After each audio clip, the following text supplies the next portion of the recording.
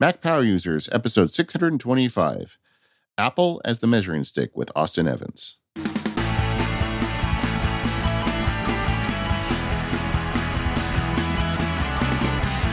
Hello, everyone, and welcome to Mac Power Users. I am David Sparks, and joined today, as always, by Mr. Stephen Hackett. Hello, Stephen. Hey, David. How are you? I am excellent. I'm getting ready to take a little vacation for a few days. Can't wait to do that. Haven't done that for a while. And we have an excellent guest here today. Welcome to the show, Austin Evans. Hey, how's it going? Austin, we've been booking you for a long time. We met, you and I have only met one time. It was outside the hall there at WWDC back when that was a thing. Aw. But a lot of our listeners probably know Austin. He is a world famous YouTuber and smart tech guy. He's a co-host of the Test Drivers, the podcast you've been doing with Mike Hurley, and man, all around nice guy. Thanks for coming in. Well, it's very kind. No, thank you for having me. I'm really excited. I feel like you guys have been doing this for so long. I'm glad I'm finally able to hop on and chat for a little bit. Yeah. Well, you know, one of the things I love about having you on the show, Austin, is that you work not only with Apple gear, but you work with all the gear. And like, even, you know, you've got some really great stuff out there on video games. And I just love watching your channel because I learn something every time I watch one of your videos and I really enjoy it. But having someone with your kind of breadth of tech knowledge come in to talk to the Mac Power Users audience, I think you can really bring something to us today. Oh, I hope so. Especially, I feel like this is a good time of year, you know, like last year was so crazy. And I always like this kind of early part of the year because it's like CES is over. It's time to kind of reset and kind of get ready for, you know, the April event and all kinds of stuff that's sort of kind of nonstop for the rest of the year. So I always appreciate a little bit of calm before the storm. Yeah, I never really thought about that, but this is like the one time of the year tech people can breathe. Yeah, you picked a perfect time for a vacation. Don't worry. It'll be, March and April events before we know it. So Exactly. So Austin, you've been making tech content for a long time. And like David said, you cover a bunch of stuff. In fact, in More Power Users, the longer ad-free version of the show, we're going to talk about folding phones in particular, because you have a lot of hands-on, like I was going to say pockets on, but that's not quite the right phrase. Hands-on experience with folding phones. But before we get to the tech, tell us a little bit about you and how you got into this business. Yeah. So I started making content in 2009. So it was actually the iPod Touch that got me started. So I was super amped to get my first iPod Touch. I remember I was like on YouTube watching like app reviews, you know, when the App Store was brand new. I had on my PC, I had like a bunch of apps pre-downloaded in iTunes. So as soon as I got my iPod, I could just plug it in and like load up. Like, I remember what it was at the time. It was just the super, super early stuff. But that's how I kind of got started. Just like I've always kind of had this sort of interest in technology. And then sort of YouTube, I started watching content. And then pretty quickly, I was like, I started creating it and then just made more and more and more. And then before I knew it, that was the gig, you know? Remember when everyone lost their mind over Monkey Ball? You guys remember that? Yes, Super Monkey Ball. Well, that was like especially with the iPod Touch, that was really the way that they had advertised it in those early days of like, it's kind of like the mobile gaming thing. You got the App Store and everything. You know, who needs a PSP or a DS? You got an iPod Touch. And I remember as a kid being like, yeah, iPod, let's go. Yeah, Apple was really into that iPod Touch as the gaming platform. That was a weird time. They were really into it for like a year and a half, and then never talked about it again. Oh, it's so sad. Like that iPod Touch was like, for me, that was the gateway for so many things. Because at the time, like I didn't really have much. I mean, I had like an old like Windows Vista laptop, but that was pretty much it as far as like actual kind of like, quote unquote, like real tech. I didn't even have like a phone at the time.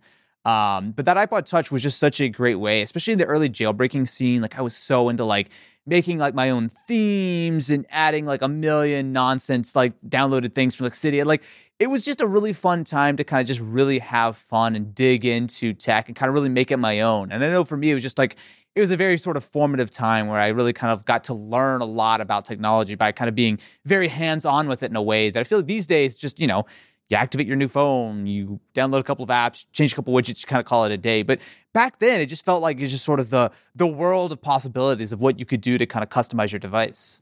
It's really remarkable to me, the number of geeks I know that started with some form of I just wanted to customize things. I mean, going back to the old Macs, to me, it was like trying to make it do things.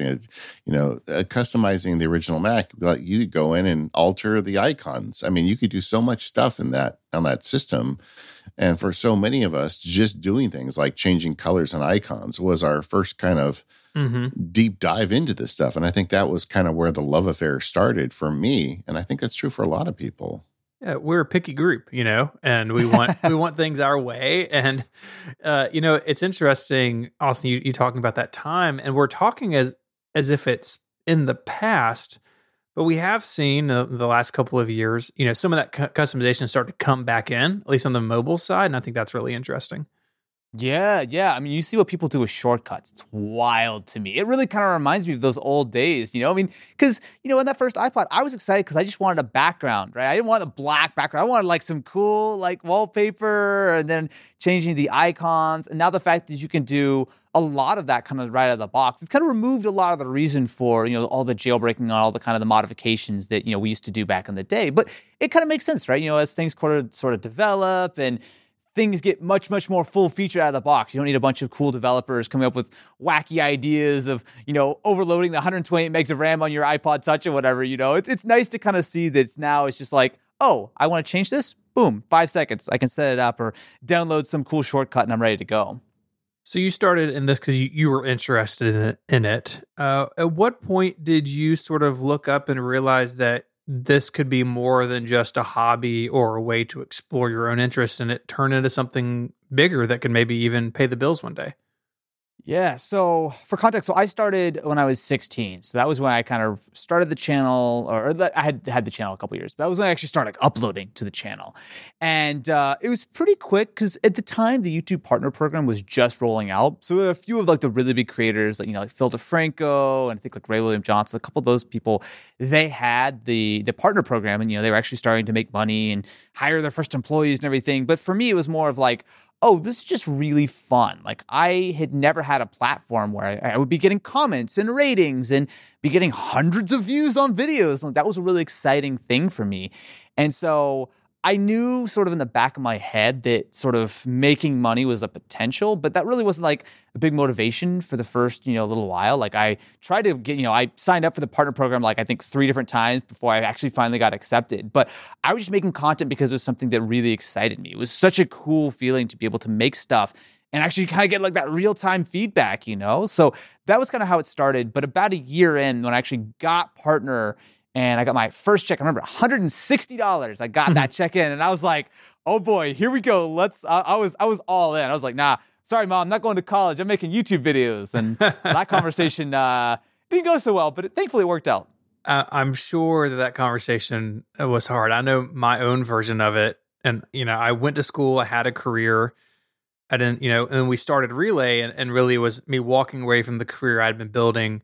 I remember telling my parents and in particular my in-laws, like, hey, I'm going to go chase this thing that we've been building on the side. And it doesn't matter like if you went to school or not, or if you're 16 or if you're 26 or 46, like anytime you make that decision, those conversations are hard. And, David in a way is just going through it now, being full-time Mac Sparky and dropping the law practice, right? It's a big move.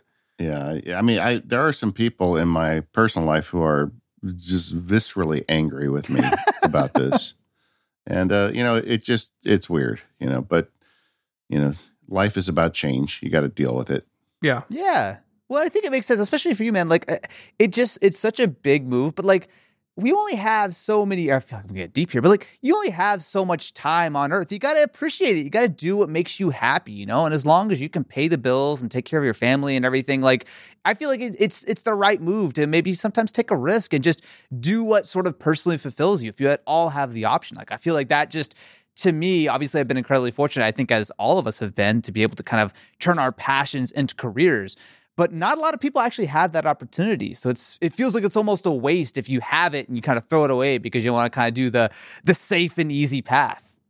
I agree. And life is short. I'll tell you what, guys. I mean, I'm the ancient one of us. I'm 53, but I remember when I thought 53 was ancient, and now it feels pretty young to me. So go figure, The sliding scale. But you're right though, and the thing though, Austin, is you started early, so it really gave you a chance to kind of build without any risk. Yes. We have listeners because I don't know if you kept up, Austin, but just like a few months, well, actually at the beginning of this month, I announced that I had shut down being a lawyer and doing this thing, and I got so many email from people out in the world who are going through the same thing right now, and they're people who really are like people you think have made it, like heads of surgery and tenured professors and people who are really looking to make that change. And I think the longer you get in a career, the harder it is. I mean, the more inertia and stickiness you have to get over to make changes like that. Yeah. Not easy. No, and I think you've made an incredibly bold move. Like for me, my big fear was just getting like my AdSense removed. Because I mean, the big thing was like back in the day, all it took was someone to like click bomb your channel, click on like 20 ads, and then your AdSense is permanently banned and the end. Like those are the kind of worries that I had. But I always knew like, oh, whatever, I'll go work at Best Buy or whatever. I didn't have any responsibilities. I didn't have my own place, none of that kind of stuff. It's a very different world once you actually have kind of built that up and, you can almost have something to lose in a way. Yeah, no, I get it.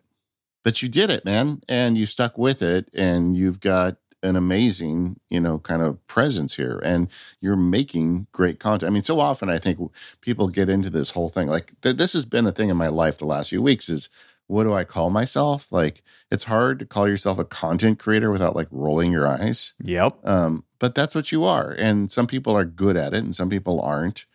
And it's a skill that you learn, and you've kind of nailed it down. I mean, it's the stuff you do is so impressive. Oh, well, thank you. I mean, yeah, I definitely hear you though on like what is your sort of like identity. I think it's a good sort of way of thinking about it because I think a lot of times people use the influencer kind of way, which is I mean it's a catch-all, but it also doesn't like. I think there's a lot of different kind of people who create content, and I don't necessarily think that the influencer badge covers everything. I think it's like it's one thing if you're Logan Paul. I think it's another thing if you are making YouTube videos about iPhones or something like. But it's like I think it's important because in so many ways, even though it's gotten better, there's this sort of almost like stigma around like being called like a YouTuber or a TikToker or I mean I think podcaster probably has like the most cachet out of all of them. But it's like most people don't look at those as real jobs. Most people are like, oh, that's I'm sure even with podcasting, right? Like how many people have a podcast that has like 5 views on the side and they call themselves a podcaster and their family goes, oh yeah, sure, whatever. Like I think there's like a lack of legitimacy. It's gotten better, but I think there's a lot of people who just don't quite understand like, hey, no, this is like a real thing. Like I'm making it. I'm out here. And I think content creator to me is like a sort of that's like the best way to say it to me because it's like everyone can be a creator. It doesn't mean that you're like some huge big deal or whatever. But also, I mean, as a creator, as a content creator, I feel like it means something more than just like, oh, I made a TikTok that was kind of funny. It's like, no, like this is actually like my passion. This is what I really want to kind of spend my time on. And I think that kind of comes across a little bit better than some of the, I'm just figuring my stuff out, Well, I'll tell you, when I say that word, half my family rolls their eyes. And so I've been thinking about this as I've gone through this transition. And what I really feel like is I've taken on a job as a teacher. I mean, I'm now full-time teaching, and the stuff I do, I try to teach people, and I'm creating content to teach, but ultimately I'm not creating content for the sake of content. I'm creating things to help teach people. I haven't really figured out what my inner narrative is on this yet, but I mean, it is something that we all kind of have to deal with. Yeah. Part of that change is going from the person, making something in your bedroom or your apartment to building it into a business. Austin, I noticed from watching your videos and knowing you behind the scenes, you have built out this company now. You've got employees and you've got studio space. What was that transition like, and how did your use of technology or some of your workflows need to change a little bit as you went from kind of, hey, I'm just here talking to the camera about this iPod to where you are now?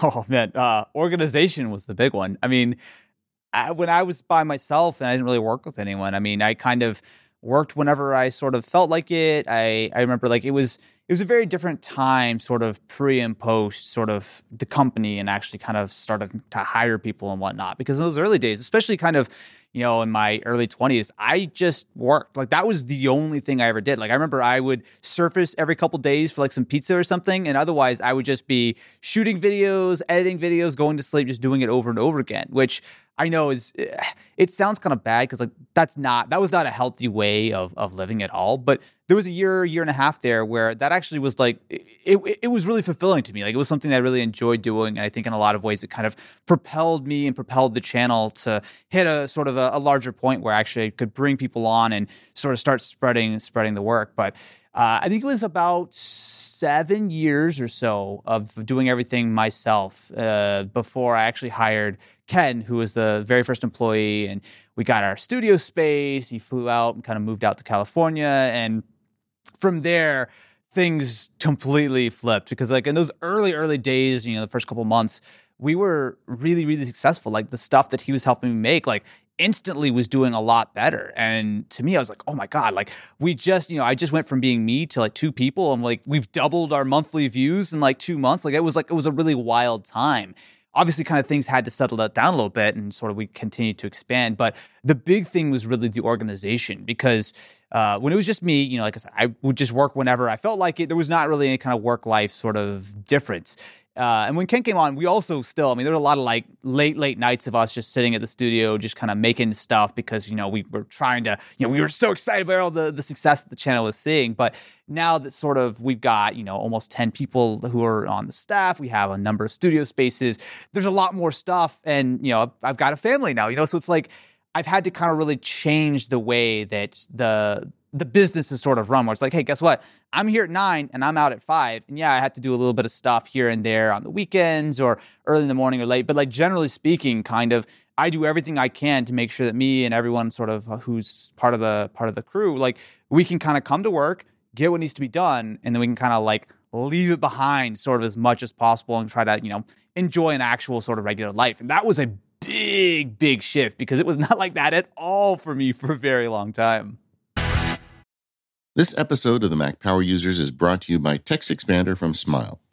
Go to textexpander.com/podcast and get 20% off and type more with less effort. What can you do with more hours every month? Repetitive typing, little mistakes, searching for answers, they're all taking precious time away from you and your team. With TextExpander, you can take it back so you can focus on what matters most in your business. With TextExpander, you and your team can keep your message consistent, save time and be more productive, and be accurate every time. The way we work is changing rapidly. Make work happen wherever you are by saying more in less time with less effort using TextExpander. You will never need to copy-paste repetitive responses again. With TextExpander, your knowledge will always be at your fingertips with a quick search or abbreviation. So here's how it works. You drop your commonly used content into a TextExpander snippet and give it an abbreviation. Then you share the snippet with your entire team. Just type a few characters to trigger your snippet and the content expands anywhere you type. It's really that easy.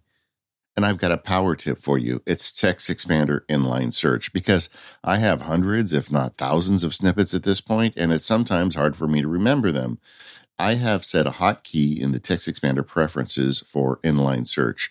For me, it's Control-Option-Command-I.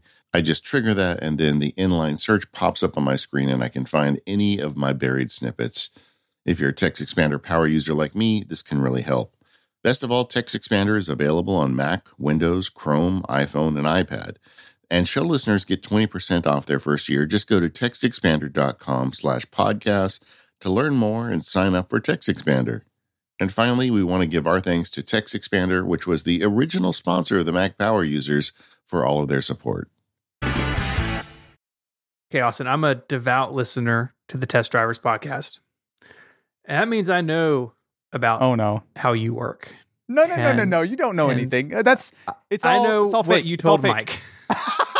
And what you told Mike at one point was that your personal productivity, your sort of workflow centers around the use, not of Google Docs, plural, but one singular Google Doc. Please explain. Okay. I would just say that you're working on some old information. Am I? Okay. Mike has reformed me. I am a upstanding member of the Todoist community. That's good.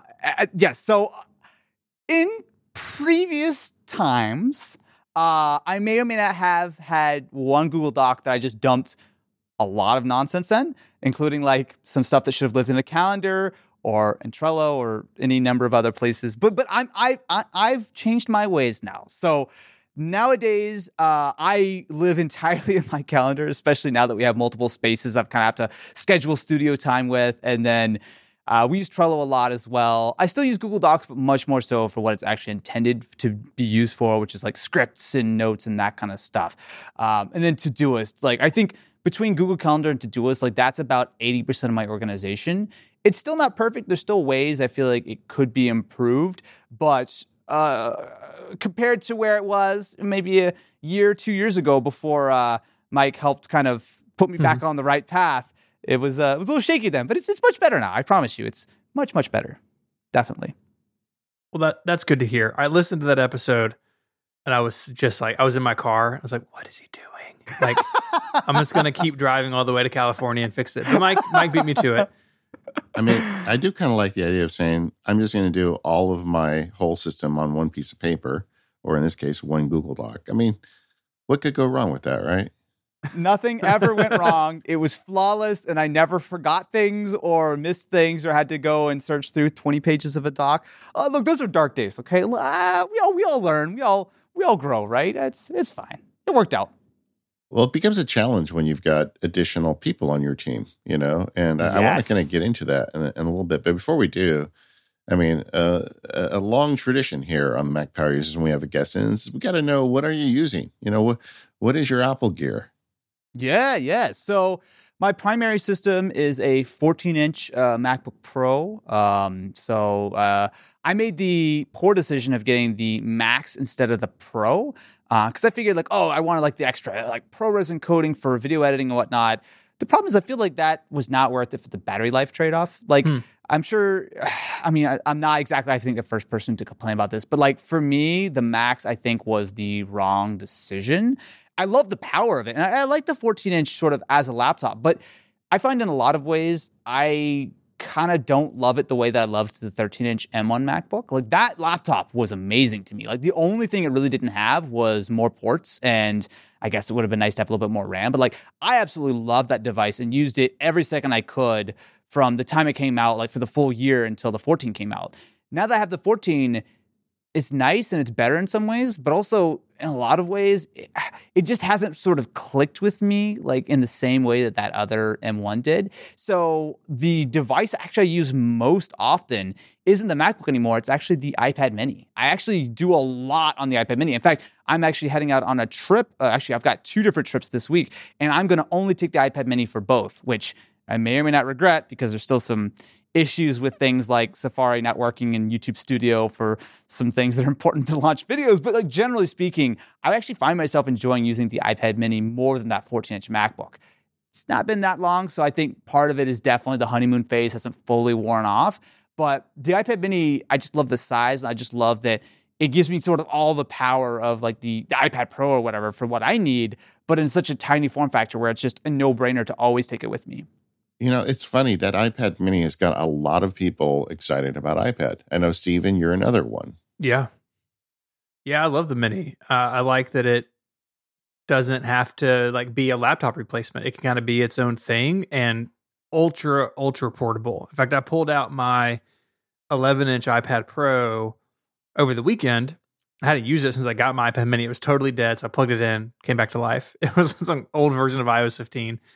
And I was like, I'm going to like spend the weekend with it just around the house because I've been so in love with the mini. And I think it actually reinforced my love for the mini that I love that form factor. Yeah. Okay, so are you guys using pencils with them? I have the pencil. I use it very rarely. I'm taking it with me for this trip because I know I'm going to be taking a lot of notes, so I'm going to use the pencil to take notes. Generally speaking, though, I just use it with the smart cover. And then what about text input? I mean, do you miss a keyboard? So, yeah, I do. If there was a way to have like a little Bluetooth keyboard that I could like pull out, sometimes that would be nice. But I find that like one of the things, like when the 11-inch first came out, especially when the Magic Keyboard first came out, I was like, this is it. I've got my keyboard. I've got my trackpad. Like this was like everything that I had been hoping for. But then I started bumping into sort of the limitations of iPadOS a little bit more because I tried to use it like a laptop, right? And I think it was almost like the fact that I had what I had always been waiting for made me realize the things that was still missing. Whereas when I don't have the actual keyboard and the trackpad, I'm just using the iPad, especially I use it sort of in vertical orientation and kind of like two-finger type, sort of like, or two-hand type, kind of the way I would on a phone. To me, when I'm using it like that, it's sort of like, hey, wait a minute. If you've got to really sit down and write some huge amount of text or whatever, grab a laptop, grab something that's better than that, right? Like that's not what the iPad, at least for me, is really meant for. But for sitting down on the couch and spending an hour knocking out some emails or making some notes or watching some videos, to me, I don't really find myself missing the keyboard or the trackpad. It feels like it's sort of I'm using the iPad the way that iPad is really meant to be used. I'm not trying to sort of overstress it like I did with the iPad Pro and pretending that it was a full laptop. Yeah, I really think that you're onto something. I think that the iPad mini is the iPad experience where the iPad Pro tries to be a laptop, and that's where it like puts a magnifying glass over all the ways it's not a laptop. Yeah. And it's like, I know, I feel like especially in sort of our industry between us, it's like there are a lot of weird random things you need to do, right? Like I know for me, like there are like documents that I get on a regular basis that are on a site that just doesn't work in Safari on iPad, period, right? It fails. It doesn't let me download stuff. And so there are times in which I need a laptop, full stop, period. And like, that's okay. Like I sort of have the option. I can use the laptop when I need it. But for the vast majority of what I do on a day-to-day basis, the iPad is totally fine. Yeah, maybe it takes me 5 extra seconds to write out that email or whatever on the touch keyboard instead of using the actual physical one. But in the flip side, it's something that I can pretty much always have on me. And the limitations, I think it just mentally, I know that I'm not going to sit down and do quote unquote real work on the iPad. So I don't plan on doing that. Like I just know that I can sit down and do the smaller, lighter weight tasks that are really the majority of my day. And then I have to worry about it. Have you played much with the voice to text, the Siri dictation stuff that the iPad now supports?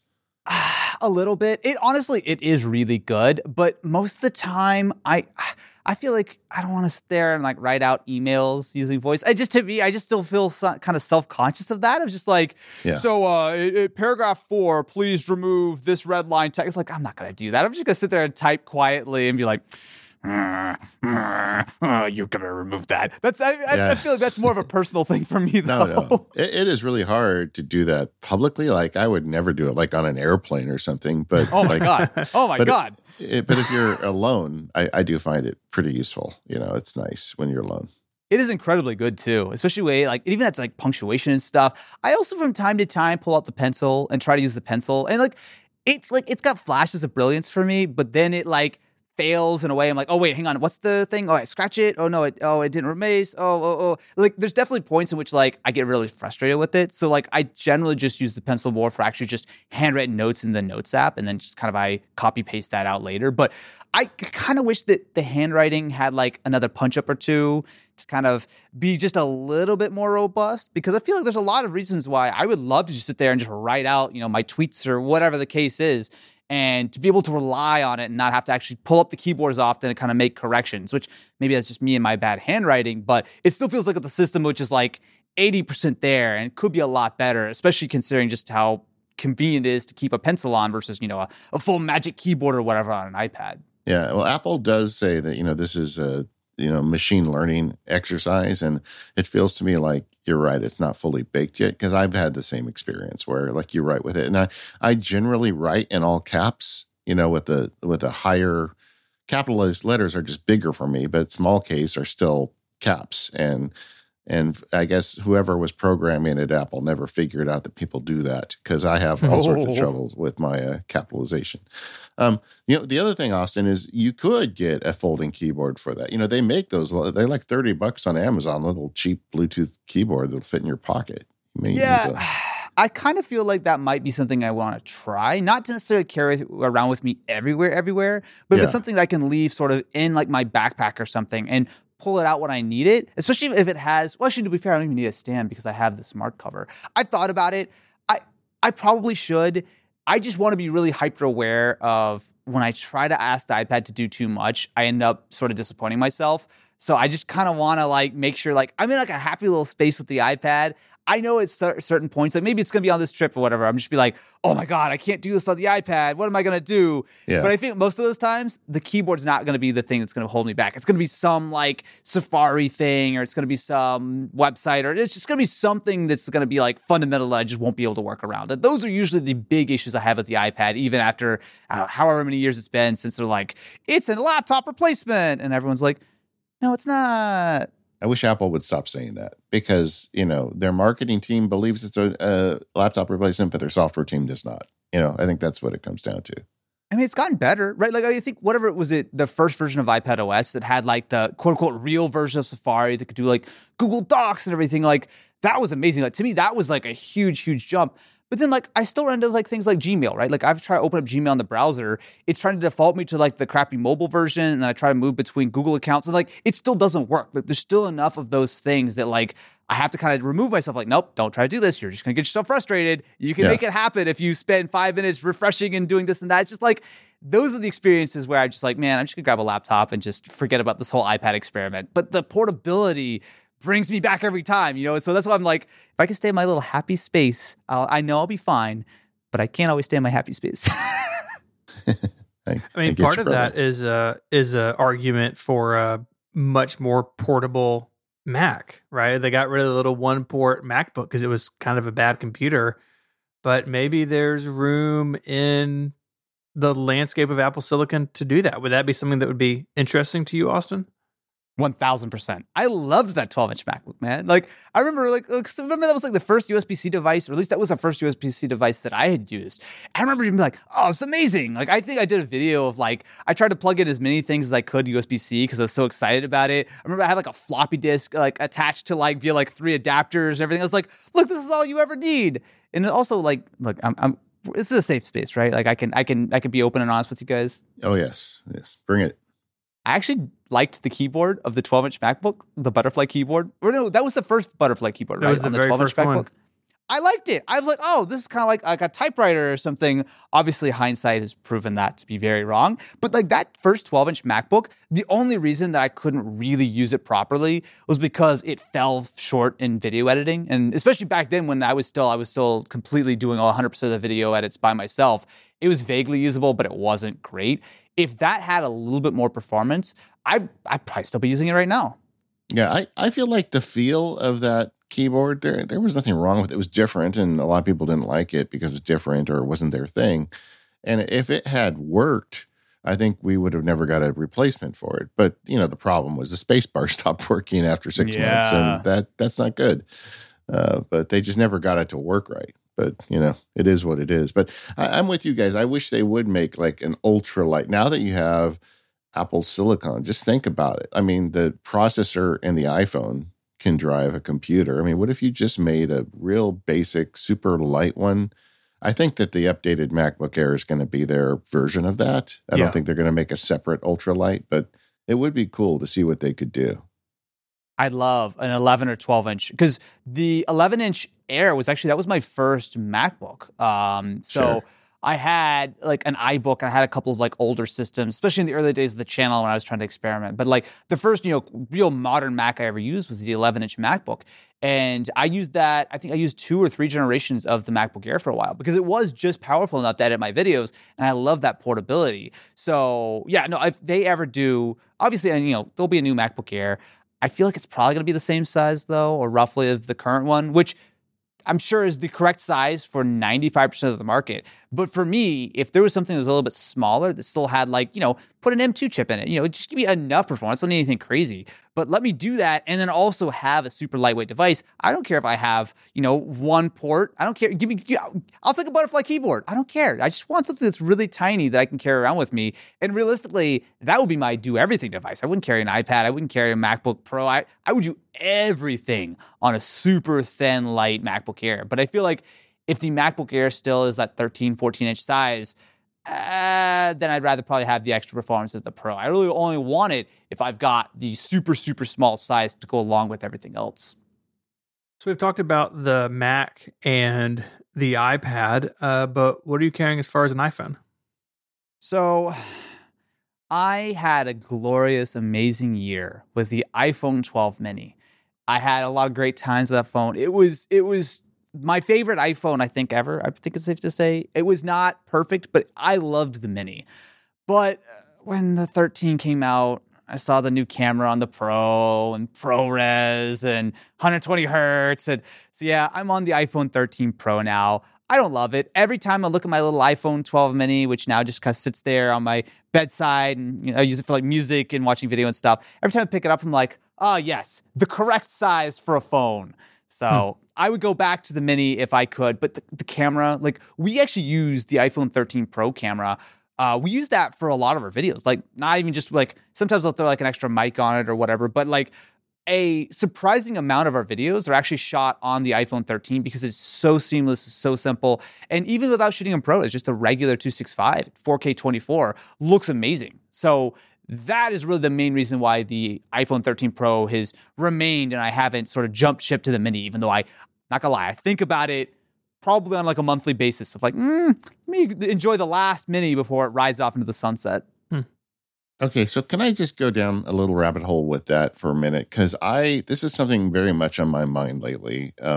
Shooting video with the iPhone, the current, Pro iPhones versus a big boy camera. Can we do that for a second, guys? Is that all right? Yeah.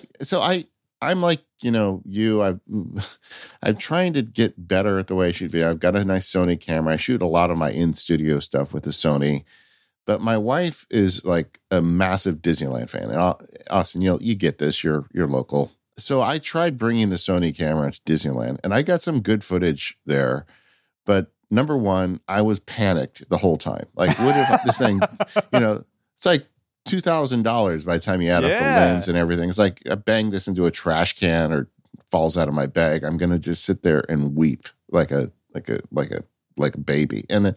So then I started trying the phone. And the one thing I found, while the phone footage isn't quite as good, the stability on the phone is crazy. I mean, like I cannot get that Sony camera to shoot stable footage.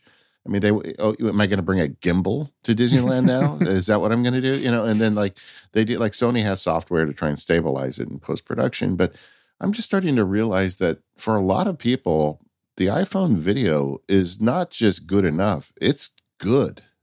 Yes. No, absolutely. I couldn't agree more. Like, there are a lot of times, especially with some of the videos that we shoot, actually in a very similar kind of way to you, of like, in Disneyland, you're not really supposed to take a professional camera around. And if you're carrying something that like, it's around your neck, you look at tourists, no one's going to look twice. But if you try to bring in something that's a little bit beefier, you're going to get kicked out, right? You're not supposed to do that. And for us, we shoot in a lot of like sort of areas that we're not technically supposed to. Like, walking through a Best Buy or something, I might want to shoot a quick clip of looking at a laptop. If I bring in a big camera, 100% people are going to say something, right? But we pull out the iPhone, 0 people ever say anything, right? So like there's advantages in just the sort of the smaller size, but also I 100% agree on the quality as well. I think the iPhone shoots better video in most scenarios than the vast majority of sort of like prosumer kind of cameras. Because yeah, sure, with your Sony, if you set it up and you have the right lighting, you have a nice lens, blah, blah, blah, it'll look better than the iPhone, right? Like you can do more things with that. It gives you more sort of capability. But if you're just sort of running and gunning, or even if you just want to set up something simple that looks nice, you pull your iPhone out, you drop it on a tripod, you hit the record button. Like it's going to sound pretty good. It's going to look pretty good.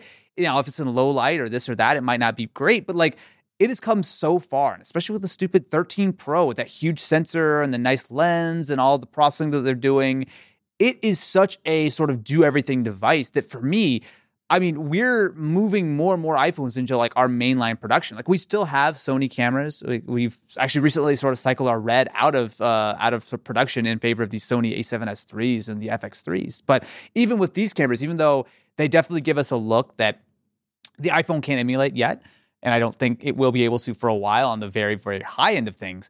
But for a lot of our stuff and more going forward, the iPhone is 100% fine. Sometimes we'll throw a mic on it. Sometimes we'll, maybe add some more lights or whatever here and there. But generally speaking, the iPhone with next to no effort gets you a great looking image that is completely passable for pretty much anything you want to do with it. Yeah. I mean, just like going out, like even like lighting, when I take a footage, we did a shot at the Mark Twain and I took it with the Sony and it was too dark. It just didn't come out right. And I tried to fix it, but it looked, pretty bad. And then I shot a very similar one with the phone, and the phone fixed the lighting in camera, and I get that, like, there's a bunch of videos out there that will show you, people will take an A7 S3, like, what is that, like a $4,000 camera or something like that? Yeah, something like that. And they'll compare it to an iPhone. They'll say, look here, you can see how it's different, and this one isn't as good. And I'm like, yeah, but one of them you already own. The other one is a $4,000 camera before you put a lens on it, And I do think that the internet needs to rethink the narrative there. What about cinematic mode? Is that where you draw the line? I know a lot of folks are like, oh, that's not good enough yet. So there's some props. I think it's good. I think actually we have one of our channels, Xbox Ready. They actually shoot on an iPhone 13 with cinematic mode. Now, to be fair, he uses a very sort of static angle. So it's easy to kind of like, basically, if anything looks a little bit weird, he can just kind of move a prop a little bit forward, a little bit backward, or whatever. But generally speaking, no one really notices, especially if you pair that with external audio that, sounds really rich. Most people don't really care about the video. And honestly, 1080p 30, while I would love for 24p to be an option, because that's pretty much what all of our content is, for a lot of people, that's completely fine. Now, the thing is, cinematic mode, I feel very confident in saying over the next few years will just get better and better to the point where I don't think it'll ever be quite perfect, but I think it'll be good enough the way that portrait mode is good enough most of the time. The main things I actually wish I could see out of the iPhone, really most specifically in the video side, the ultra wide and the telephoto are leagues behind the main sensor and the main lens, right? Like, I think if you're shooting, especially video, right, where you have to have, the higher shutter speed and everything, and you want to be able to kind of push up ISO sometimes, with that bigger sensor, the iPhone main camera looks great. It is very, very rare that I will ever shoot video on the ultra wide or the telephoto unless I'm in immaculate lighting, or unless I really, really need to zoom in, or really, really need to sort of keep a super wide angle. So that's, I think, actually what I would love to see more. I think the standard wide angle on the iPhone is basically good enough. I'm sure they'll continue to improve. But like, if that just stays the same for a couple years, I'll be totally fine. I just love to see some of that same quality come over to both the ultra wide as well as the telephoto lenses. Yeah, I totally agree. I've come to discover that the wide and the zoom are buttons that you never press when you're shooting video. Yeah. I mean, unless you're in great lighting. In great lighting, they're all right. But you need to be like basically shooting like in sunlight, really, because the drop and everything is just, it's very apparent. It does not look anywhere near as good. This episode of Mac Power Users is made possible by Indeed. Maybe you're successful in business because you love doing the research, whether it's the state of the market or the next right hire, but you're probably low on hours and you still want to do a good job hiring. So where do you go for help? It's time for Indeed, because Indeed is the hiring partner where you can attract, interview, and hire all in one place. And Indeed is the only job site where you're guaranteed to find quality applications that meet your must-have requirements, or else you don't pay.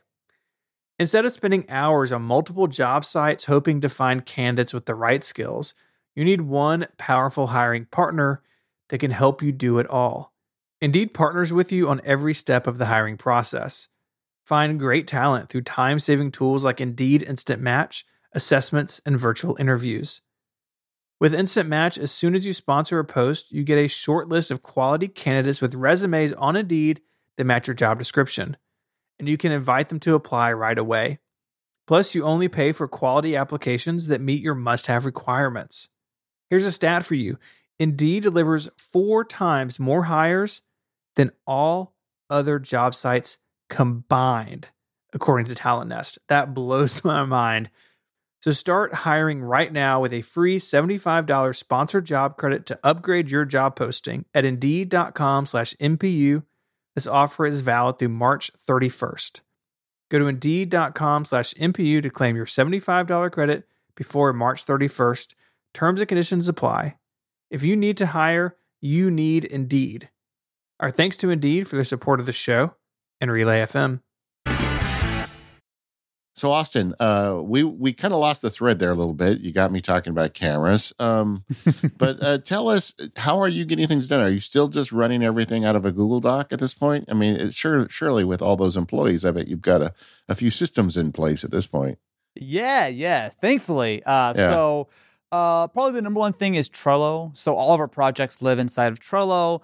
I think I'd probably share the same sentiment as a lot of people where Trello's like fine. It's still not amazing, but it does the job for us, and it's something simple enough that the entire team can use. So basically we have, the cards that kind of go from like ideas to concept approvals to sponsor approvals to pre-production, production, edit, et cetera, like kind of the cards go all the way down the line, and it's an easy way for the entire team to kind of know at a glance, oh, hey, this project needs to be finished by you. You need to do this or that. Or, oh, hey, I just am curious what's going on with that video that, it's 3 weeks out or whatever the case is. In addition to Trello, we use Google Calendar. Pretty self-explanatory. We have a number of different calendars for production, for actual like workflow stuff, as well as for the upload flow between the different channels to make sure that, every channel can post on its own cadence and no one's stepping on each other's toes and whatnot. And then for communication, I think like a lot of people, we use Slack. Nothing too exciting there. But really, our workflow is not, I don't think it's like particularly crazy. I feel like we've kind of landed on a lot of pretty standard, pretty safe tools. I know that there's a lot of other things out there, but for the most part, as long as everyone's kind of synced up on the same page, we've got I would say mostly an assembly line kind of process of sort of, production team comes up with the ideas, shoots the ideas, lets the edit team know that, footage is up on the server. Edit team downloads the footage, starts cutting through it, then sends the cuts back to production team to kind of approve, and then we post it from there. Like, it's fairly straightforward, so there's not a lot of kind of back and forth, or thankfully not a lot of room for confusion to kind of slide in there, although obviously, sometimes. And we talked a little bit about how you shoot it, but how are you doing your edits? What's your software stack? So Final Cut is what we've used since probably 2015. And definitely since we started building out the team, everyone who's come on has to know Final Cut, or at least anyone who's touching footage. So yeah, everything lives in Final Cut. So we have some servers here that basically we do.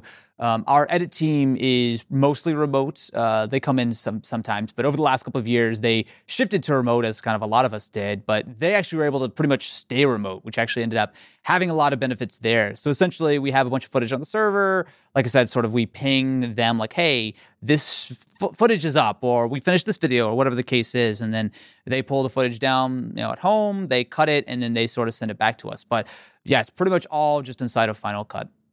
Does Final Cut, because I know that there's alternate video editing that's more kind of industry standard. How well does Final Cut work with like server-based footage and like the sharing amongst your team? Do you have any problems?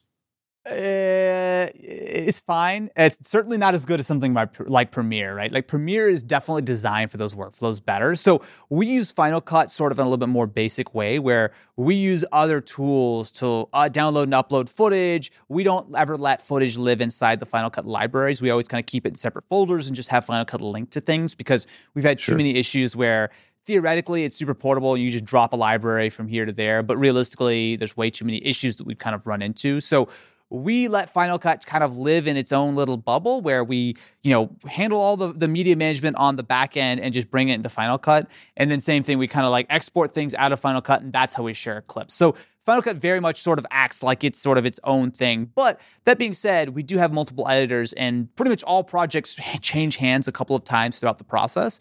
And thankfully, when we sort of make sure everyone has all the footage the same way, and we just kind of share those Final Cut libraries with just the, the project information on the inside, it actually is fairly portable. So our lives would be easier if we use something like Premiere as far as the collaboration side of things. But then Premiere and, DaVinci Resolve has actually gotten a lot better. But Premiere still has a lot of crashing issues. It's still very expensive to spend on the Adobe licenses. Whereas, the Final Cut has been much, much faster, generally speaking, much more stable. And while we don't have all the bleeding edge features, it really makes up for that in just the speed and just the reliability, which is by far the most important thing. And if you're running Apple gear, Final Cut really is engineered around Apple Silicon, which probably means your renders are super fast at this point. Oh, yeah. So that was the thing. We had been on a bunch of somewhat older Macs for a long time, right? So we had a couple of the iMac Pros, as well as some I guess butterfly keyboard style like MacBook Pros. Yeah. And we had been waiting, for Apple Silicon, and I had switched over to the M1, but for the rest of the edit team, they were kind of like, I don't know quite yet. So we kind of waited for, the next generation. And so when the M1 Pro and the M1 Max MacBooks came out, we basically like, let's just sort of torch it all down. We pretty much sold all and got rid of all of our Intel Macs. And so Edit Team is fully switched over to 16-inch MacBook Pros. And the speed of those things is crazy. Like just the ability to, like, we see in Final Cut, we see exports of our ProRes. So we always export like a 264, like, you know, YouTube version, and then we export a ProRes version for our own archival purposes.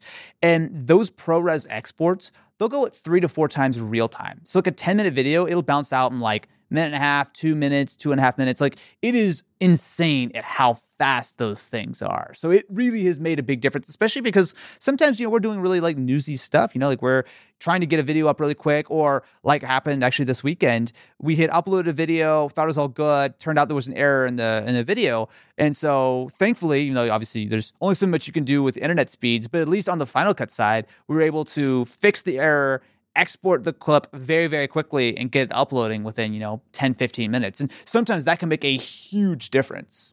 Yeah, well, I always, what I tell people is like on the old Intel Macs, the little progress indicator in Final Cut was like a minute hand. Because if you look at it, it's a circle that goes around like a minute hand. And now it's like a second hand. I mean, it's just that, it's that different, you know? Yeah, it's wild, man. These things are so fast. Like I've never owned let me take it back. I've not owned a Mac Pro since the 2013 trash can, which I like that system, right? Like, that was a good system. But I was never tempted by the 2019 MacBook or the Mac Pro, because it's like, that's overkill, whatever, it's fine. I cannot wrap my head around how fast the Apple Silicon Mac Pro will be. Like, especially for video, which really feels like, I mean, that's what that system is designed for. It is gonna be absolutely bananas. If the 14-inch MacBook that fits in my bag, if it is as fast as it is right now, I just imagine Apple gluing 4 more of those chips together and shipping in a Mac Pro. It's gonna be just bananas. Yeah. Yeah, it's really wild to think about how that's gonna scale. You know, here we're recording the beginning of 2022, you know, hopefully we're going to start seeing these professional desktops roll out. Yeah, it's hard to imagine what will be possible, because, you know, I do have one of those 2019 Mac Pros. In fact, you were there in the audience when it was announced, and yep, I have a selfie we all took together, and it just, that machine being so impressive for its time, but really my 14-inch MacBook Pro can like trade blows with it in most things. It's pretty hard to imagine what's next. Like, this is going to sound crazy, and I feel like I'm probably going to regret saying this, but we have kind of enough power now, which is, I don't think I've ever been able to say that, of like, I honestly, obviously, if I can export faster, blah, blah, blah, but for all the things I need to do, even the most heavy duty, like video editing tasks that I can throw at it, the MacBook is fast enough. Like, I would love it if it exports in 45 seconds instead of a minute or a minute and a half. But like, there's, I think, a certain point in which it's like, it's almost more of like a bragging contest more than anything else. Now, maybe we'll switch to 16K at one point and we'll reset everything. But like, we've been standardized on 4K since 2015. I don't foresee needing to go above that. We sit at 24. We don't sit at 60 or 120 or any of these things that some people might be trying, but for us has not been really necessary. And I don't think will be necessary for a long time. So it's like, our workflow has been static for the most part. And the power of these systems to actually handle it has just absolutely just exponentially increased over the years, to the point where it's like, yeah, I might want to upgrade my system next year or the year after, whatever, when some shiny new thing comes out. But do I need to? No. I feel like the existing systems we have today will probably last us longer than any system that has we've had in the production pipeline for a long time. Assuming no reliability issues, the performance is absolutely there. We don't really need anything else. Yeah, well, there's a couple things on that. First, I think that and this is just a hunch, I have no evidence, but I feel like these Apple Silicon Macs are going to run forever. And my exhibit A for that is the iPad, because this is basically the iPad chip, right? Or an advanced version of it. And iPads, I mean, I just got an email from a listener that has an iPad 2, and she's trying to get it running for her husband, and she just has a login issue, but the iPad hardware is working fine. I feel like because you don't have as many parts in this thing, we're likely to get a very long life out of this hardware. Just a hunch, but I suspect it's right. Yeah. And then the second thing is, I'm with you. I mean, the Mac Players audience is going to roast me for saying this at some point, because I really feel like I have enough. I got the max. I went all in with the 16-inch, and I'm running it as my production system. It's hooked up to my fancy monitor, but then I can take it and record in a different place, and it's fine. And I have a second hand instead of a minute hand. And I can't imagine, like, if they announce a cube that has double the power of this, that would be very tempting for me because I have an unhealthy love of the cube. But I probably won't get one. I mean, I don't need to spend that money for sure. And what I have is enough. I mean, I'm making 4K videos, but they're never longer than 20 or 30 minutes at the most. I mean, I don't know. I mean, I feel like I'm good. It's a good thing though, right? I mean, how long have we been like, oh, I wish my Core i9 would stop sitting 100 degrees Celsius when I open Finder. Like, you know, it's nice that we finally kind of gotten, you know, the grass is really greener on the other side. So it's like, what do we do now? Yeah, it's like we're the dog that caught the car. Yeah. You know? It's like, But yeah, I agree with you. Now, the other question I had for you on this whole workflow, though, is you are generating a tremendous amount of high-res video. What are you doing in terms of like backup and protecting your data? And like, just because we have a lot of listeners that have a lot of data and they're always trying to figure out how to make sure they don't lose anything. How are you keeping track of all that and not losing any of it? Oh boy. Okay. So we have a few different servers, right? So basically to kind of run you through it. So we have sort of like a nearline server, which is sort of meant for projects that are actively being worked on, right? So, you know, edit team can, you know, when they're in the office, even though that really doesn't happen that much anymore, they can edit directly off the server. But generally speaking, that's kind of where we keep our existing sort of projects that are being actively worked on. As soon as a video is live and that we've kind of gone through and made sure that we have all of our assets and everything is kind of nicely, neatly packed together, it then goes to our sort of like midline server. That is a server that keeps all the raw footage and all the exports, pretty much everything that was involved in that video for about 1.5 to 2 years based on kind of how it goes. So all of our raw footage sits there. Once it gets moved to that server, I then back it up to LTO tape. LTO tape is great because, you know, you're buying 12 terabyte tapes that are fairly inexpensive in the grand scheme of things, certainly cheaper than an equivalent hard drive, but are rated for archival purposes for like 30 to 50 years. You do need to unwind them, I guess, every like so ever many years. But we basically burn all of our raw footage, everything that we shoot to LTO tape once the project is done. And then we do 2 copies of those. So we keep one offsite, one on-site if we ever need to pull that old raw footage. And then about, like I said, 1.5 to 2 years after a video has been up, we will then usually go back through and delete the raw footage off that server. So we still have it on tape if we ever really, really need it. But we delete the raw footage, but we still keep like the final export of the video and like the thumbnail, the captions, all that kind of stuff for if we just want to quickly go, oh, hey, remember that Mac Pro video we did at WWDC? I can hop on the server and pull, you know, the YouTube export in full 4K. So that's kind of the workflow that we have. It's expensive, especially with the amount of, you know, terabytes of server space and LTO tape and all this kind of stuff. And it definitely gets finicky sometimes, but that's kind of the way that sort of we handle our data. I'm a big proponent of keeping everything forever because you never know when you need it. Okay, that was going to be my question because like I'm now in the content creation business and I'm tempted to throw all the source stuff overboard once I've rendered it. But make the case why I need to keep it all. You don't. You don't. Yeah. I mean, For us, so we always kind of keep an eye toward future uses of content. Sure. We've had conversations with various different like distributors and stuff of like, oh, hey, can we license a bunch of old episodes of Mystery Tech, for example, or whatever the case is? And in some ways, it's easy to do that because like when we do those exports of videos, like I said, we do like a YouTube export, which is just, you know, exactly what lands on YouTube.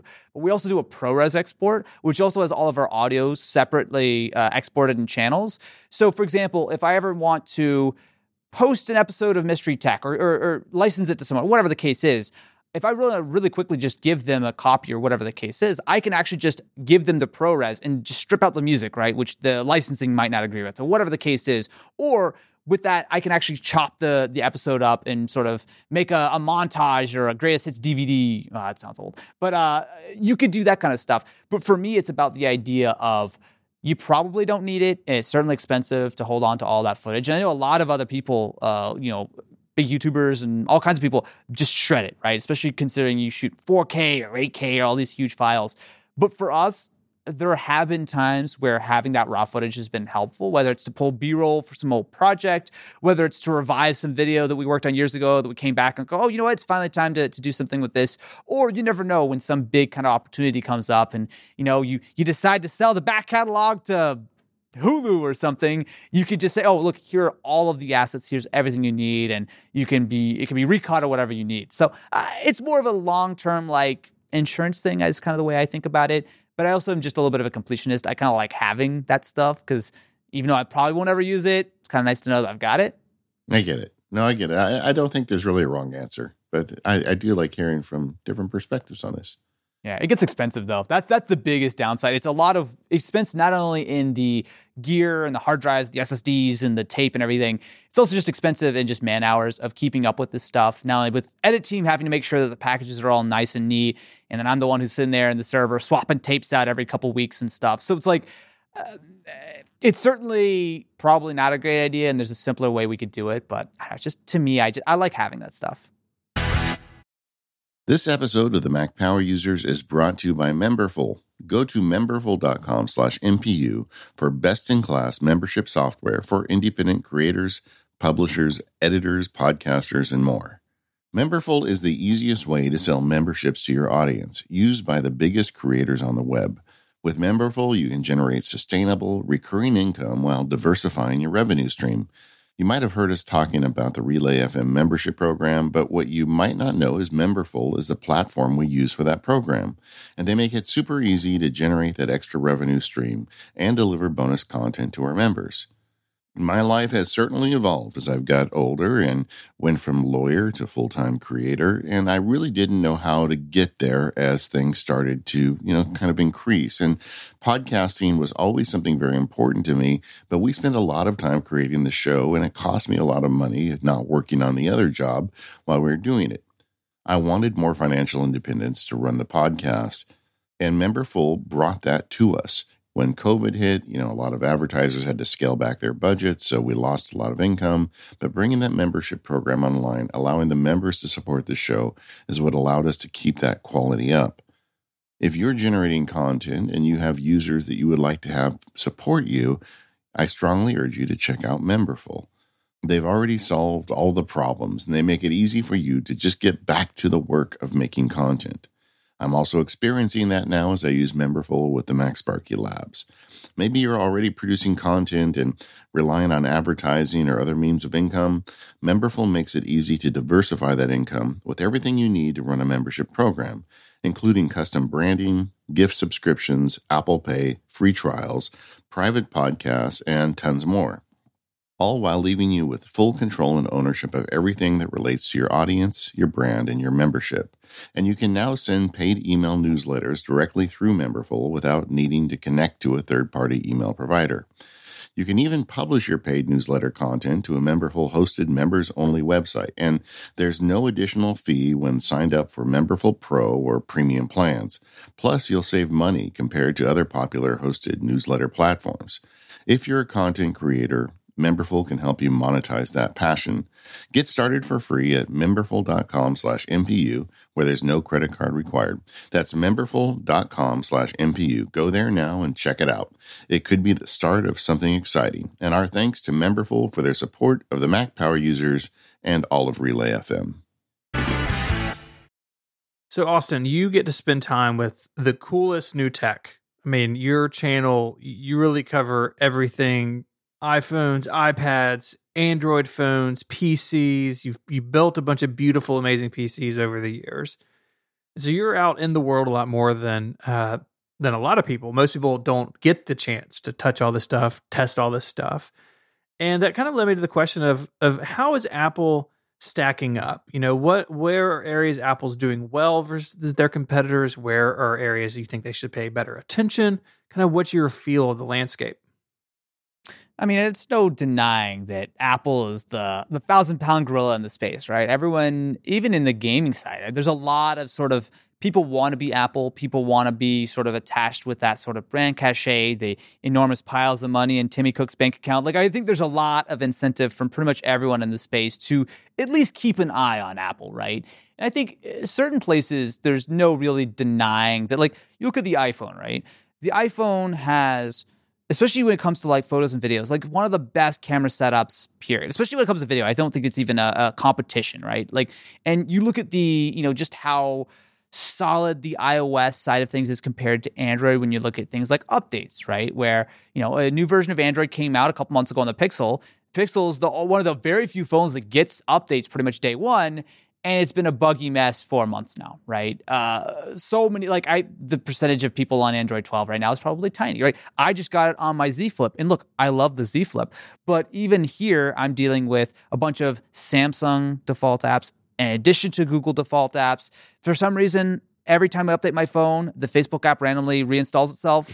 Don't know how that happens. Not a big fan of that. So, there's certainly a lot of huge sort of wins on the iPhone side as far as it works. You get updates for an incredibly long time when people are still rocking a 6S on the latest version of iOS. I think there's something to really kind of applaud there that, even though that phone's probably feeling a little old at this point, guess what? It still works, or, that iPad 2, it might not be getting updates anymore, but it still works.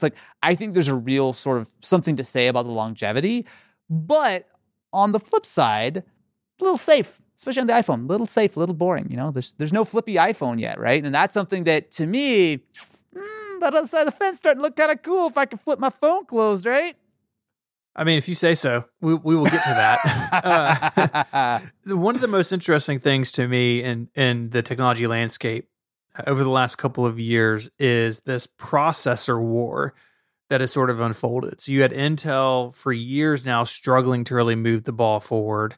And then Apple comes like a comet out of the sky with Apple Silicon smashing into the Intel dinosaurs. I'm a metaphorical kind of guy. I love it. I love it. Deep, Stephen. Really Thanks. deep. Yeah. Yes. So, I mean, Austin, as you get to use a lot of these PC notebooks, how are they keeping up with what Apple's doing? Do you see hope for that hardware stack in the future? Yeah. So I think you're right. I think Intel were dominant for a very long time. And I think that dominance sort of bred, I don't want to say laziness, because that's obviously not the phrase, but there was not a huge incentive to push really hard, right? And I think actually even before Apple Silicon really became a big thing, I think AMD actually deserves a lot of the credit of kind of waking Intel up, because AMD was traditionally sort of laughed upon. They were like sort of the budget option. And for a lot, like most of the 2010s, AMD was kind of garbage town, right? But they pretty much bet the company on the Zen architecture. They made some very big and bold business decisions, but they ended up paying off. And AMD sort of out of nowhere sprung up as not only a major rival for Intel, but honestly, in a lot of ways, they actually were outperforming Intel. And considering that at one point, roughly in that early time, AMD's entire market cap was like what Intel spent on marketing per year. Like the size and scale of the companies was way, way off. But AMD were still able to sort of pull off that sort of plucky underdog comeback. And I think that kind of really woke Intel up. And then, of course, Apple's over here like, oh, by the way, those Core i7s we've been buying for $400 each for our very expensive and high-end Mac laptops. Yeah, we're good. We don't need any more of those. We'll just do our own thing. I think between the two of those, it seriously woke Intel up. But honestly, I think that's a really good thing for everyone, right? Because we've got real competition. You don't have to just go out and buy an Intel-powered whatever, because that's the only real option. You can buy a great AMD-powered device or buy something with Apple Silicon. And on top of that, Apple has been sort of very, I think, instrumental in sort of pushing Intel to up the game, because their latest stuff is pretty good. 12th gen, I mean, if you look on the desktop side, they've gotten to be up there with AMD and sort of really, really powerful, gaming devices and whatnot. And then even on the laptop side with their 12th gen chips, they're not fully out yet. But from the stuff that we've been seeing that sort of since they've announced it, looks like at least on the very, very high end, it's going to be somewhat competitive with the things like the M1 Pro and the M1 Max on the CPU side. And yeah, it's going to be more power, it's going to be louder and blah, blah, blah. But it's a very far cry from the kind of the i7s and i9s that we were using in the 15-inch MacBooks, which were being choked because they wanted 100 watts and the system was designed for about 45. Yeah, I really think that Apple has become the measuring stick now, because all the marketing and stuff I see coming out of Intel is like, oh, we've got something that's just as good as Apple Silicon. And I know there's both a performance and there's a performance measuring stick, and there's also a power draw measuring stick. I'm not power draw is not the right word. Efficiency, Sure. measuring stick. And I feel like they're not there yet. But at the same time, it's not like Apple is actually using unicorn tears, right? This is something that humans designed and are able to make out of what exists in the world today. I don't see why, if Intel applied itself, they couldn't catch up. But we're also assuming Apple would stand still, and they're not going to. Yeah. Apple has had this crazy lead, in my experience, on mobile devices for like going on 10 years. Like they're always years ahead of the Snapdragon or whatever the popular chip is over on the Android side.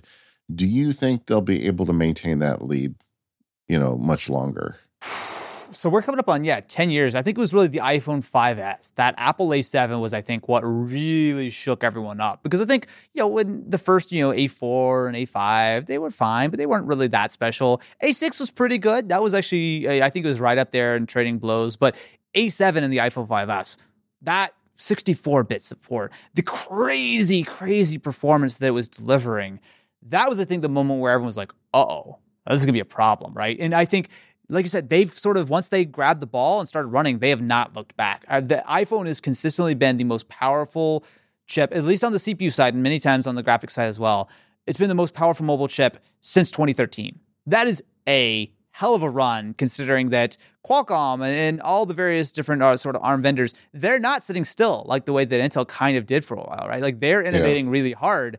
It just so happens Apple's innovating harder. And I mean, you can say that maybe Apple might be a little happier to spend a little bit more on the silicon to, buy up more wafers from TSMC before anyone else can get their hands on them. Sure, fair enough. You also can say that maybe they don't mind spending a little bit more money per chip and on the design because they know that they'll make it back in the cost of the iPhone, whereas Qualcomm has to sell the chip to Samsung, who then have to make the money on the whole product and stuff. Like, there's definitely sort of reasons there, but I still think the future looks bright.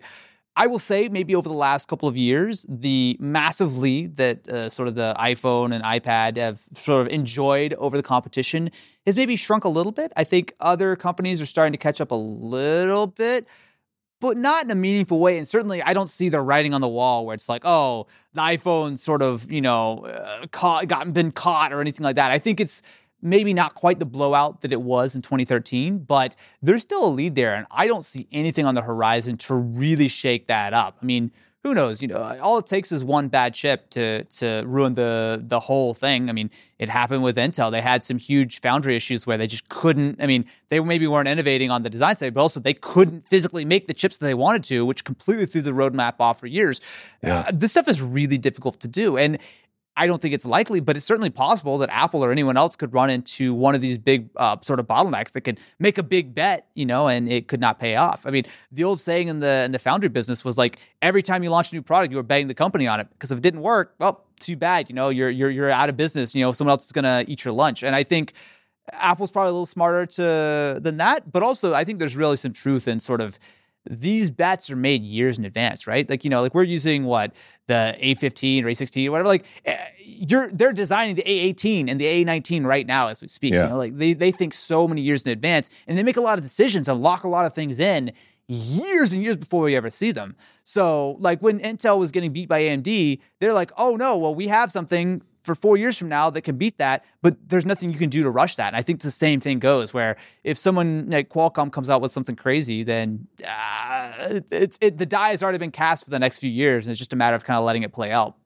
But I do think Apple is inevitably going to run into the laws of physics with the existing chip designs. I think they're looking at 3 nanometer now. At some point, they're going to get so small that you can't get smaller. And we're going to need like a quantum leap in technology. It's going to become a, magic drop of goo that does your processing or something. It's going to be something different at some point. But Apple at some point is going to slow down because there's nowhere else to go, and people will start to catch up. But as we sit here today, I agree with you. I think Apple has got a nice lead, but I'm not as into it as you are. I'm not following as close. But like even earlier when you were saying how the iPhone video is superior, it's not because of the lens system or the sensor. I think it's mainly because of the chip. Oh, absolutely. The processing. I mean, if you ever look, especially I was talking with a friend who does a lot of like 3D modeling and animation. and he was using an app with the scanning tool to kind of like create some 3D models. And he was actually trying to shoot a video, but he was using the iPhone for like motion cap. And what he was using was this app. I don't remember what it was called, but it was basically using like the raw data from the sensors. So pre like processing and everything. It was just very basic looking. Yeah.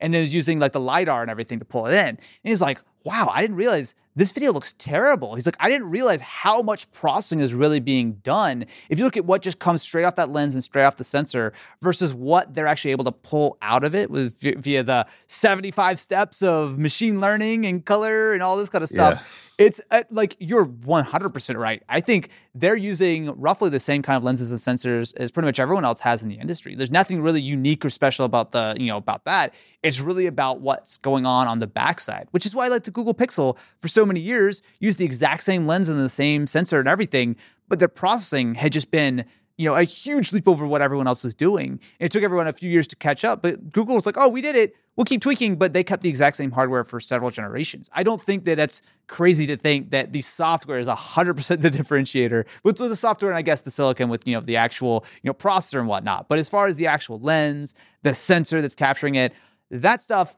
is important, but certainly less so than what kind of goes on in the back end. Yeah, we just did a show critical of some of the Apple software. Some of the software that Apple's shipping right now doesn't seem like it's getting a lot of attention. But the Photos app is not one of those programs. It is getting a ton of attention. And you can tell some of the smartest people in the business are working on taking that, relatively garbage image and turning it into, a beautiful flower. Yeah, no, absolutely. It's wild the amount of processing that happens, especially when you're shooting video.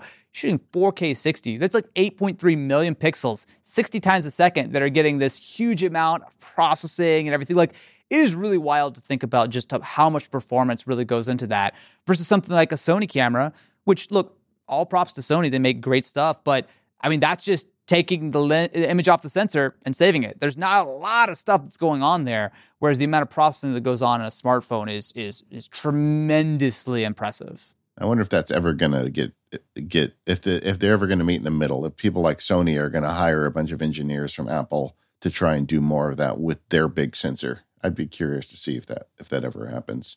I think so too. I mean, some of that is definitely by design because they're working with such tiny lenses and sensors that they need to do a lot more. Whereas when you have the luxury of a bigger sensor, you don't have to do as much because a lot of the work is done. It's just a big, high quality sensor. But I agree. I think it will be interesting to see more sort of computational photography come into the cinema cameras and the stills cameras and whatnot of the world. I think it'll be interesting to see. But the fact that we haven't really seen a lot of that, and it's been so many years where, the iPhone and Pixel and Samsung have all been doing it, makes me kind of wonder maybe there's some diminishing returns that they're going to hit there at some point. All I know is the iPhone shoots amazing video and that it's great to be able to use it instead of a far more expensive, far more bulky, and more difficult to use camera. Like a lot of times it's easier for us just to pull the iPhone out because we know it's going to look better because we just hit the record button. Whereas if you have a Sony or whatever, you're, okay, let me make sure my white balance is set. Oh, I forgot my ND filter. There's so many different steps. You might miss the shot by the time you're actually ready to get it. What about the tablet space? We talked about the iPad earlier, but how does the iPad stack up against, the tablets out there of the world from other manufacturers? Slam dunk. It's not much of a competition. And same thing with the Apple Watch. I'll throw them both in the same category of they're two products that are just head and shoulders better than anything else out there, right? Samsung is probably the second biggest, or they're definitely up there as far as tablets. And Android is okay. And Samsung is actually, some of their customization has actually made it more usable. But Android's not really had much of a focus on tablets for a long time. Honestly, the main reason why tablets are even kind of decent on Android is because so many Android apps are now optimized for Chromebooks. And a lot of that work that you put into making a Chromebook version of your Android app also kind of comes across to the tablet side. But yeah, I mean, it's not much of a competition. The iPad, I think, is head and shoulders above anything else in the tablet space. And I 100% put the Apple Watch up there too, because I think people try and, there's a lot of decent smartwatches out there, but nothing comes close to just the overall just experience you get out of using the Apple Watch. Now you've used some of the alternate smartwatches, including some of them that are round. And I know there's a lot of talk in the Apple community. Like, did Apple get it right with the square face? Should they have had a round face? What's your experience with those round watches? I mean, look, ever since like the Moto 360 came out, like I think maybe even the Moto 360 may have come out before the Apple Watch, or it was around that time. I always thought the round was cool, but also, I don't know. To me, it doesn't make a huge difference. I think a UI is certainly a lot easier to make on a square screen. I think once you make a round display, while yes, your watch face will look better. Like I have a round watch face on my Apple Watch, and I have a bunch of sort of complications around the corners, which kind of fills it out. But I agree, it doesn't look amazing. But I think pretty much everyone who's done circular UIs, you just lose something. It just doesn't quite make as much sense. You have more difficult kind of wrapping the text around, and it feels like it might look a little bit better 10% of the time when it matters. But for me, I care way more about the actual functionality of the device. That I don't care that, oh, my Apple Watch looks generic and, maybe it's not the most beautiful thing in the world. I don't care because I use an Apple Watch not for the looks, but I wear it because I use the functionality, right? So they're fine. I think the Apple Watch, I think Apple probably made the right decision there. So, okay, now we've opened that can. What is your watch face? It is the California face. I definitely had to check that. I used to use the GMT face, but it was actually when I was on the Apple Watch Series 4 for a while. When I switched to the 7, the GMT face, and maybe I'm just tripping, but the GMT face felt like it didn't scale right. Like it felt like it was designed for the older screen, like real estate or the resolution or something. It always just felt like it was my old watch that was like punched up by like 105%, and I didn't like it. So I had switched to the California face, mostly because I like just loading up with complications, and I can see my decibel meter, my temperature and sunrise and my circles. I like having all that information at a glance because I love the Apple Watch. I don't actually like interacting with the Apple Watch much. I like it just being there when I look down and check the time or whatever the case is, or to look at a notification. I don't actually like to touch and interact with the Apple Watch because I've never found using a wrist-mounted anything to be particularly ergonomic for more than about 2 seconds at a time. Yeah, and so you use the California face in the round version, not the full screen version. Yeah, I do the round. I cannot use a watch without complications. I'm so used to just looking down and seeing all that information. I can't get away from it. Yeah, I get it. I can't settle on a face. I really like the California face. Partly, I think it's because I'm in California and it makes me smile. But yeah, I'm with you, man. I go back and forth between. It's just a computer. Use the computer face. Use one of the digital faces. But I really like the watch hands. That's how I grew up using watches. Yeah, actually, I'm kind of sort of the opposite on the hands. Like I've had pretty much ever since I've had an Apple Watch, I've always used the the quote unquote real watch faces. I still sometimes have to think is that 4, 3, 45? I still have to think about it a little bit. Honestly, though, I just use it because of the complications.